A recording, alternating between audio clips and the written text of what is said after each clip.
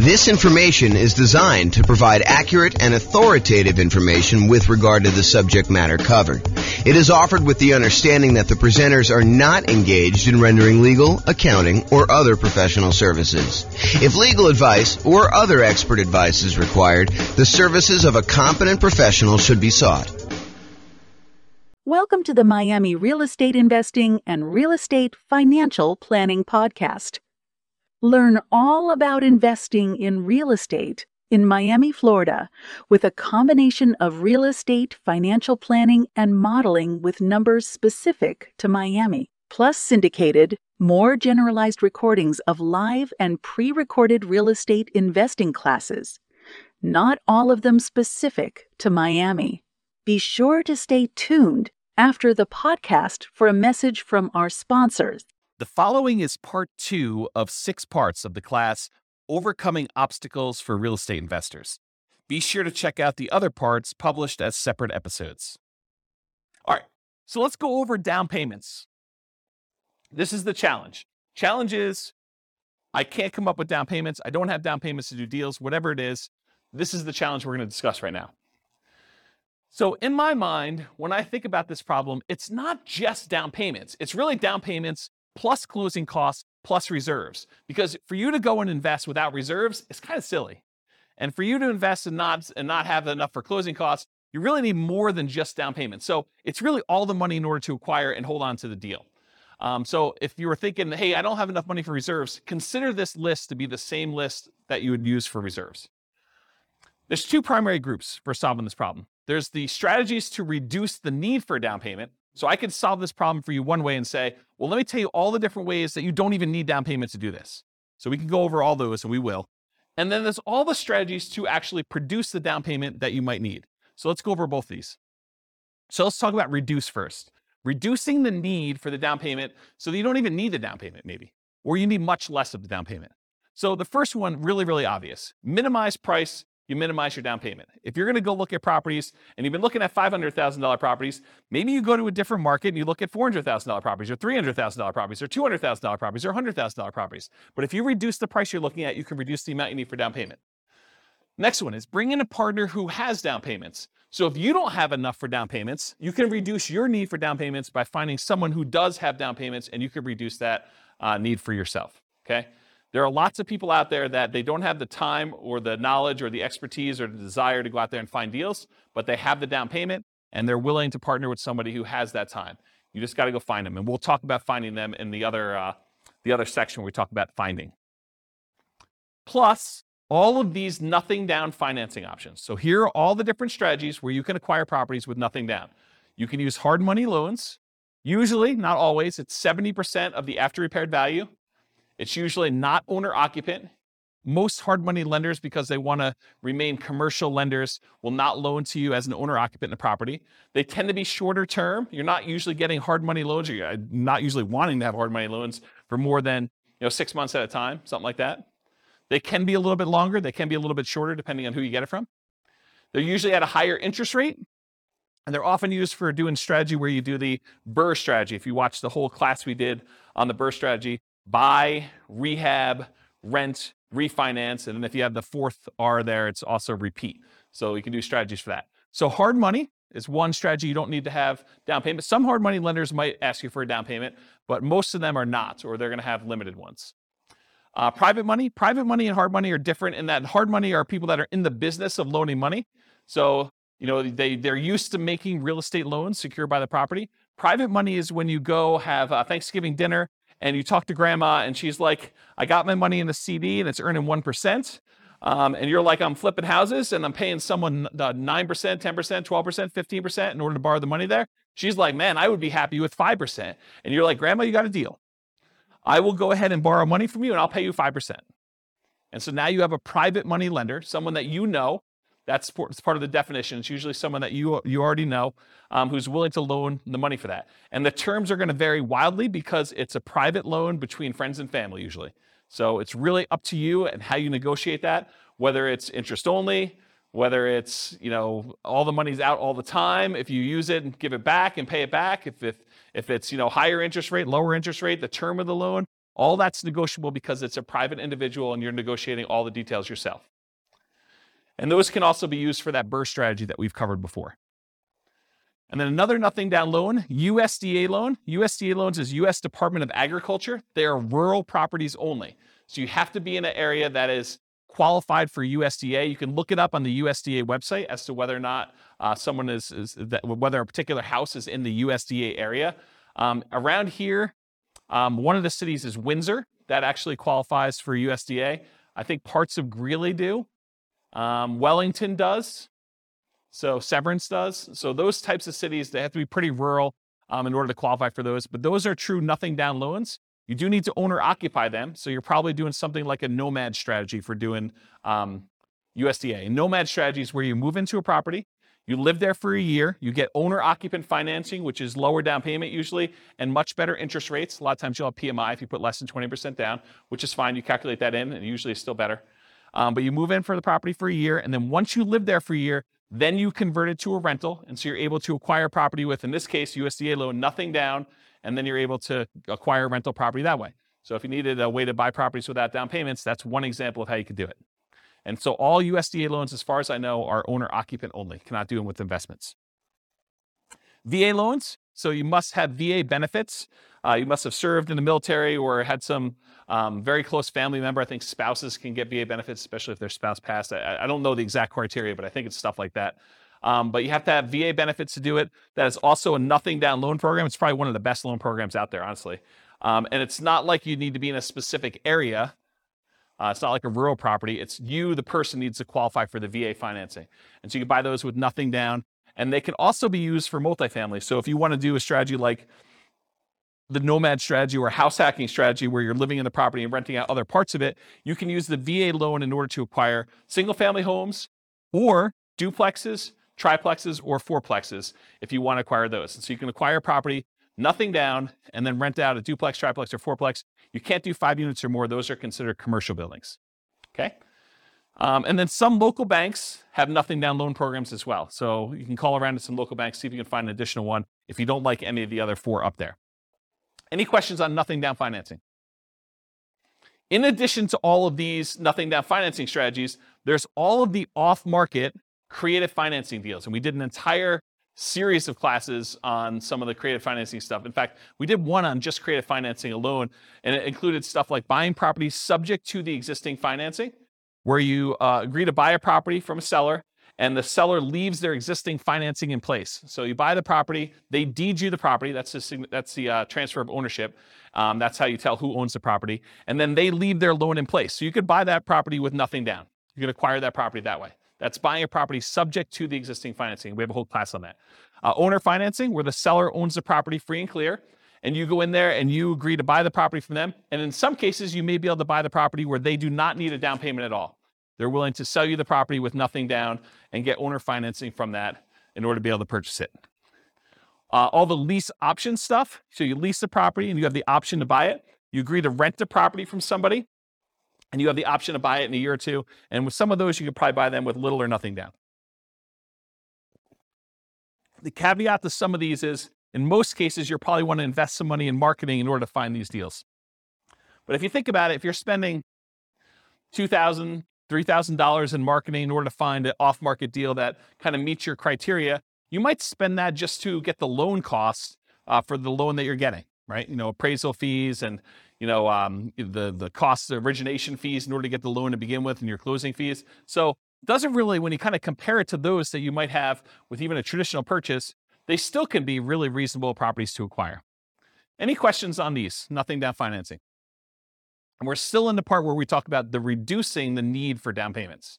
We haven't even gotten to the part where we're talking about how you raise down payments. Any questions? Man, you guys are really quiet.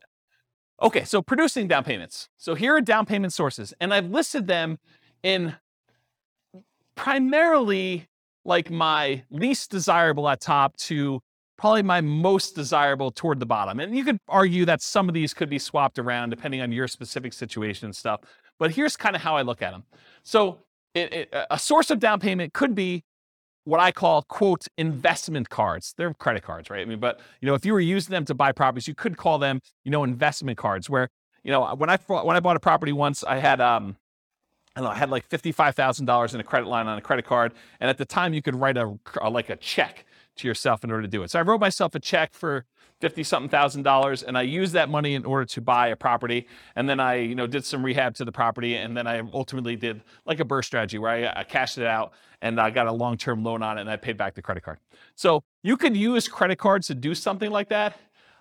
During one class, in a moment of weakness, I actually told you the alternative way to use credit cards in order to raise down payment money, which I will not recover here because I definitely do not encourage you to do this, but it is there. It's an Easter egg for you guys. I left it in the recording when I published the class. How many people know what I'm talking about when I said that it's in class? Do you guys remember seeing this?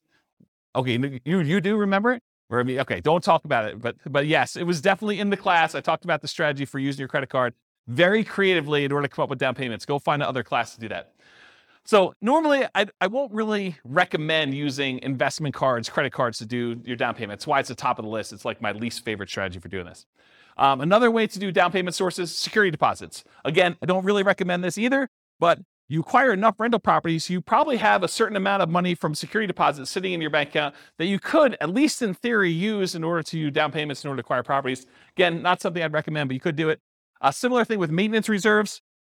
If you're keeping 6 months or 12 months worth of reserves per property in the account, and you've got just sort of sitting there, some people may be tempted if the right deal came around to say, look, I'm going to temporarily go really lean on my reserves and use part of these in order to go fund the purchase of a down payment on a new property in order to acquire it because the deal's so good and I don't otherwise have the down payment. And then I'm very aggressively going to replace those maintenance reserves with money. And if things really, really got bad, I do have extra source of reserves somewhere else. Maybe it's a credit card or maybe it's a line of credit, or maybe it's a HELOC or something like that. So you could do something like that. So maintenance reserves, another one. Property equity. So if you've got equity in other properties, you got a free and clear property, you got a property that you can do a cash out refinance on. Maybe it's an investment property you do a cash out refinance. Maybe it's an owner occupant property that you can do a cash out refinance on. But any of those things where you have property equity in other properties that you could do, you could either sell those properties, you could refinance them, or in some really creative cases, you may be able to pledge the equity in a property in order to have a owner financing seller agree to do the property. If you say, look, I'll give you a lien against my other property in lieu of a down payment in order to buy your property, something crazy like that. Depreciation. So depreciation is the tax benefits you get by owning a rental property. It has to be a rental property. And usually it comes in the form of reduced taxes that you need to pay in at the end of the year. Although you could actually go and adjust the, whatever they call that. I actually probably know the name of this by now. But when you have a job and you figure out how many exemptions you have, you fill out that form and you hand it to your employer and that determines how much they take out in taxes so that you don't get hit with a big tax bill at the end of the year. Well, if you have a bunch of rental properties, you could adjust that number. Well, I should say it this way. If you have a bunch of rental properties where you normally get a big tax refund check at the end of the year, you could adjust those numbers so that you get less of a check at the end of the year and you actually get more back in your paycheck each month or each week or each 2 weeks, whatever you get paid at. And so you could actually get the money sort of as more immediate cash flow. But a lot of folks, when they acquire rental properties and they leave their earnings things in place, at the end of the year, they end up getting a much bigger refund check back because they end up doing their taxes and the depreciation gets all benefited to them at the end of the year. So you can almost think about any tax refund check you get, although I specifically talk about depreciation here, you can look at that as a source of down payment money for when you're acquiring property. So depreciation would be a way to do that. Retirement accounts. So if you have a retirement account, maybe you switch that over to be a self-directed retirement account, or maybe you take some type of loan against the retirement account and you do that. Family members, if you're doing legacy nomad is when you're acquiring properties and, mom and dad or grandma and grandpa are actually loaning you the money or gifting you the money, and they're not usually loaning to you too, usually gifting you the money in order to be able to acquire properties. Maybe for estate planning reasons, they're like, look, you're going to get something when I pass anyway. I might as well give you $20,000, $50,000, whatever it is, in order to do a down payment on this property while we're still alive, sort of clean our estate, help you now sort of situation. So family members could be doing that or doing nomad by proxy.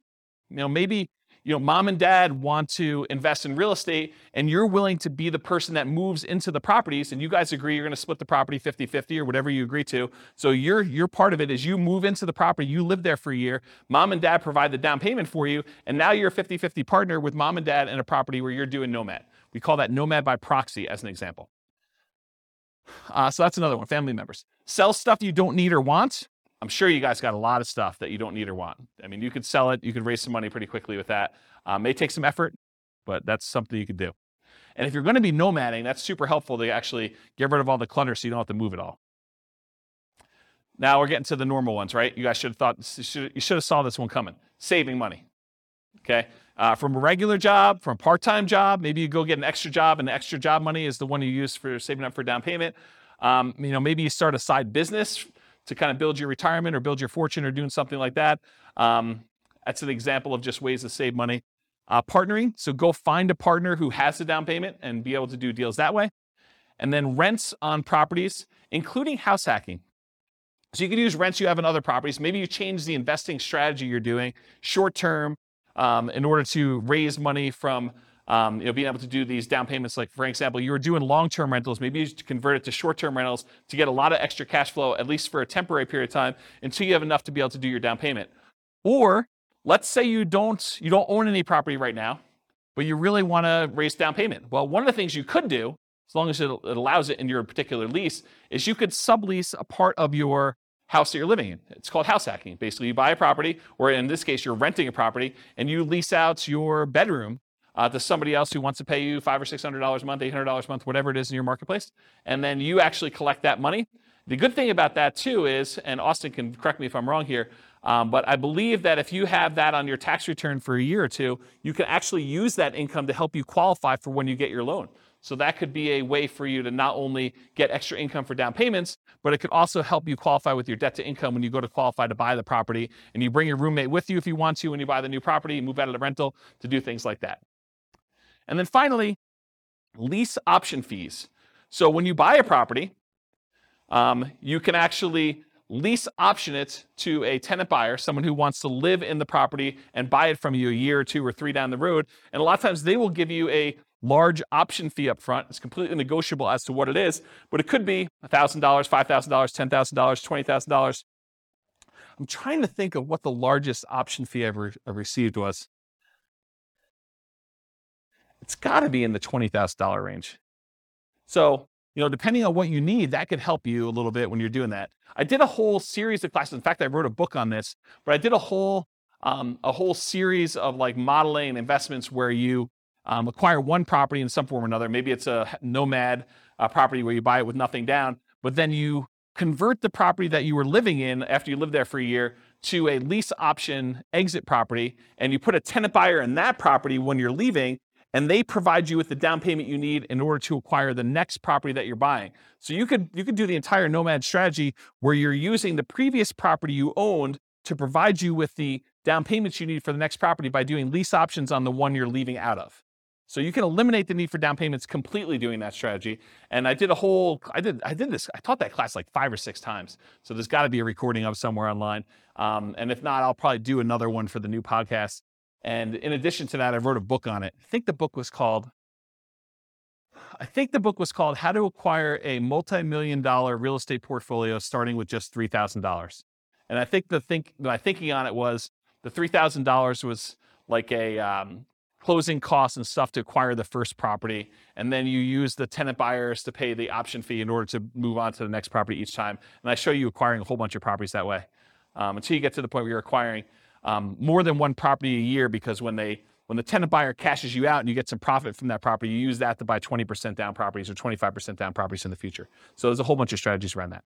So that's all I got for producing down payments. Any questions on the challenge of I don't have a down payments, I need down payments, all that stuff? Did I cover it pretty thoroughly in a really short period of time? Because I usually do this in 2 hours and 30 minutes where I really go into detail. Did I get everything? Yeah, Bill. Yep. Yep. Yep. Yeah. No, because you have to be able to cover the payment out of there, or you got to think to yourself, look, either the property needs to support the down payment or the monthly payments on the credit card, or you think to yourself, okay, the monthly payments I'm paying on the credit card are the savings rate I'm doing in arrears. Like I already bought the property. Now I'm kind of having to make up the savings that I didn't have in order to come up with the down payment to begin with. And so you're paying that out of whatever else you have. Maybe some of it's from cash flow on the property acquired, but the rest of it's coming from you until you pay that thing off. So no, I don't think oftentimes that makes a lot of sense. Same thing. Yes, because you're acquiring a property and you're trying to convert that to some type of reasonable long-term financing in most cases. No, the security deposit one is, most of the time you never have to come up with the security deposit unless they leave the property in bad condition and then you keep it anyway, right? And then you got to come up with the repair money instead. But the security deposit, when you get another tenant in, they give you another security deposit. You usually have a period of time, 30 days, 60 days, whatever it is in your marketplace, in order to have to give that other security deposit back. So you get the new one in, you're sort of replacing it. It's an accounting entry more than anything else. So that one is a little bit different than the hard money and the investment credit cards sort of things. Yes. Okay, so what she's talking about is, what she's talking about is if you are a licensed real estate agent, that is required. You must keep it in a separate trust account to do that. If you are not licensed as a real estate agent, you do not need to keep it in a trust account. It's not a bad idea, but you do not need to. It's not required by law. Yeah. But as a licensed real estate agent, you absolutely are. Are you licensed? Yep. If you are licensed, regardless of whether you do property management, you must do the escrow account. Including security deposits. Even if it's just for your own property and you only got one, you have to keep it in an escrow account. Yeah. Any questions? All right, cool. A lot of these require you to already have that. Some of them do. I mean, investment credit cards does not. Retirement account does not. Family members does not. Sell stuff does not. Saving does not. Partnering does not. Lease option fees do not. I mean, you can use lease option fees when you're buying the property that you're moving into. You could go advertise to find a tenant buyer up front and say, look, pick any property from the MLS. You're going to need to come up with the down payment, but I'll sign for the loan and we will apply that towards your purchase. Right? You could do that. It's a much more unusual person to find, but we're not looking for trying to do this a million times, right? This is like jumpstart it, and I don't have the down payment to get started. I could do that type of marketing until I find that one person, and in the meantime, I'll look at all these other strategies at the same time. Remember the wall example? This is like, let's solve it, okay? So yeah, I'd say half of them do, right? About that. I mean, maybe I'm off by one or two, but it's not that many. You can count them up and tell me if I'm off, but right? It's sort of like thing. Yeah. All right, cool. Any other questions on this? Is that helpful? That's solving your problem. No? No? Yeah. Oh. Yeah. You could borrow against your own life insurance policy.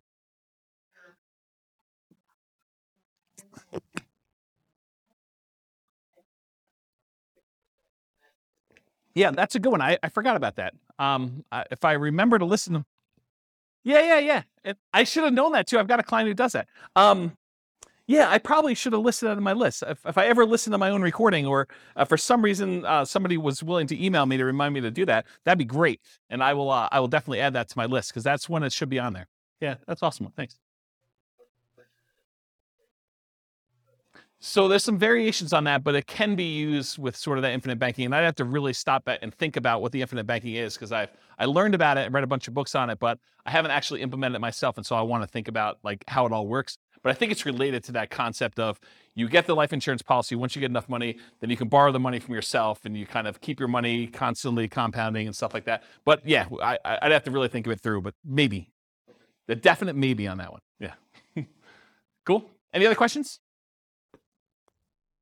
This concludes part 2 of 6 of Overcoming Obstacles for Real Estate Investors. Listen to the next episode, part 3 of 6, on overcoming negative cash flow. With home prices up, mortgage interest rates up, and rents up, but not quite enough to counteract the higher prices and interest rates, cash flow on rental properties in Miami is harder than ever. Book a call with the Real Estate Financial Planner to apply our proprietary 88 strategies to improve cash flow on your rentals.